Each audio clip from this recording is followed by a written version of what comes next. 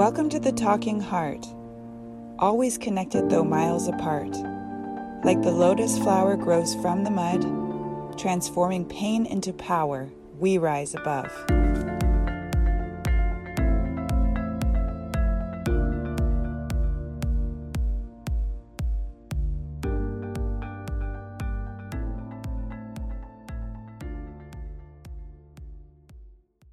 I was always like a big person who wanted to help everybody, save everybody. And I was the person that people would call when they needed someone and they were sinking. And I would come in with my buoy or my life jacket and I would save them. What I didn't realize is that they were drowning me and I was doing them a disservice by saving them. And I was also trying to save them to ignore my own needing to be saved. Then I realized that I had to save myself. And then I turned the lens onto myself. And I had refrained from doing this for many years because I felt that inside I was just too much of a mess to even look there, and I didn't know where to begin. So I focused on the outside. So now that I've turned the lens inward in the way that I behave and I act and take responsibility for my emotions, the way that I treat others, I'm conscious of my words, my tones, my thoughts. I don't really have that same sort of need to save everybody. I don't have that anymore. I want to help through sharing my own experience, and if people want to save themselves, then I can give them some tips on doing so and share what I've done to save myself. Nobody's going to save you. Nobody's going to protect you. So you have to save yourself and you have to protect yourself. We will have friends that will hold our hands along the way and will support us, hopefully, but they can't do the work for you. You have to do it on your own.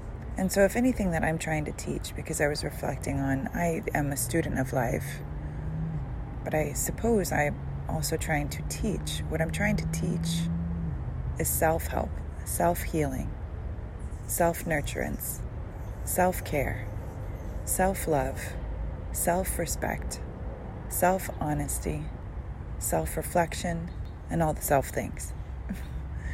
Because if we can save ourselves and not be a mess of a human walking around projecting on everybody else, then we are doing a huge service for the world.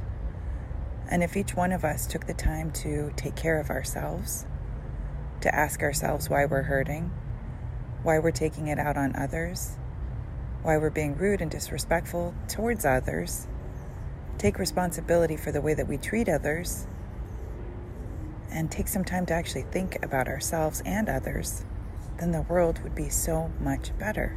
So honestly, I feel that helping now to me is not the same that it used to be. It doesn't look the same way. It's helping myself and sharing my experience, so hopefully people can also help themselves. And then people can learn from those people helping themselves. We can't be victims who are drowning, because that is a burden on society. That is a burden on your family.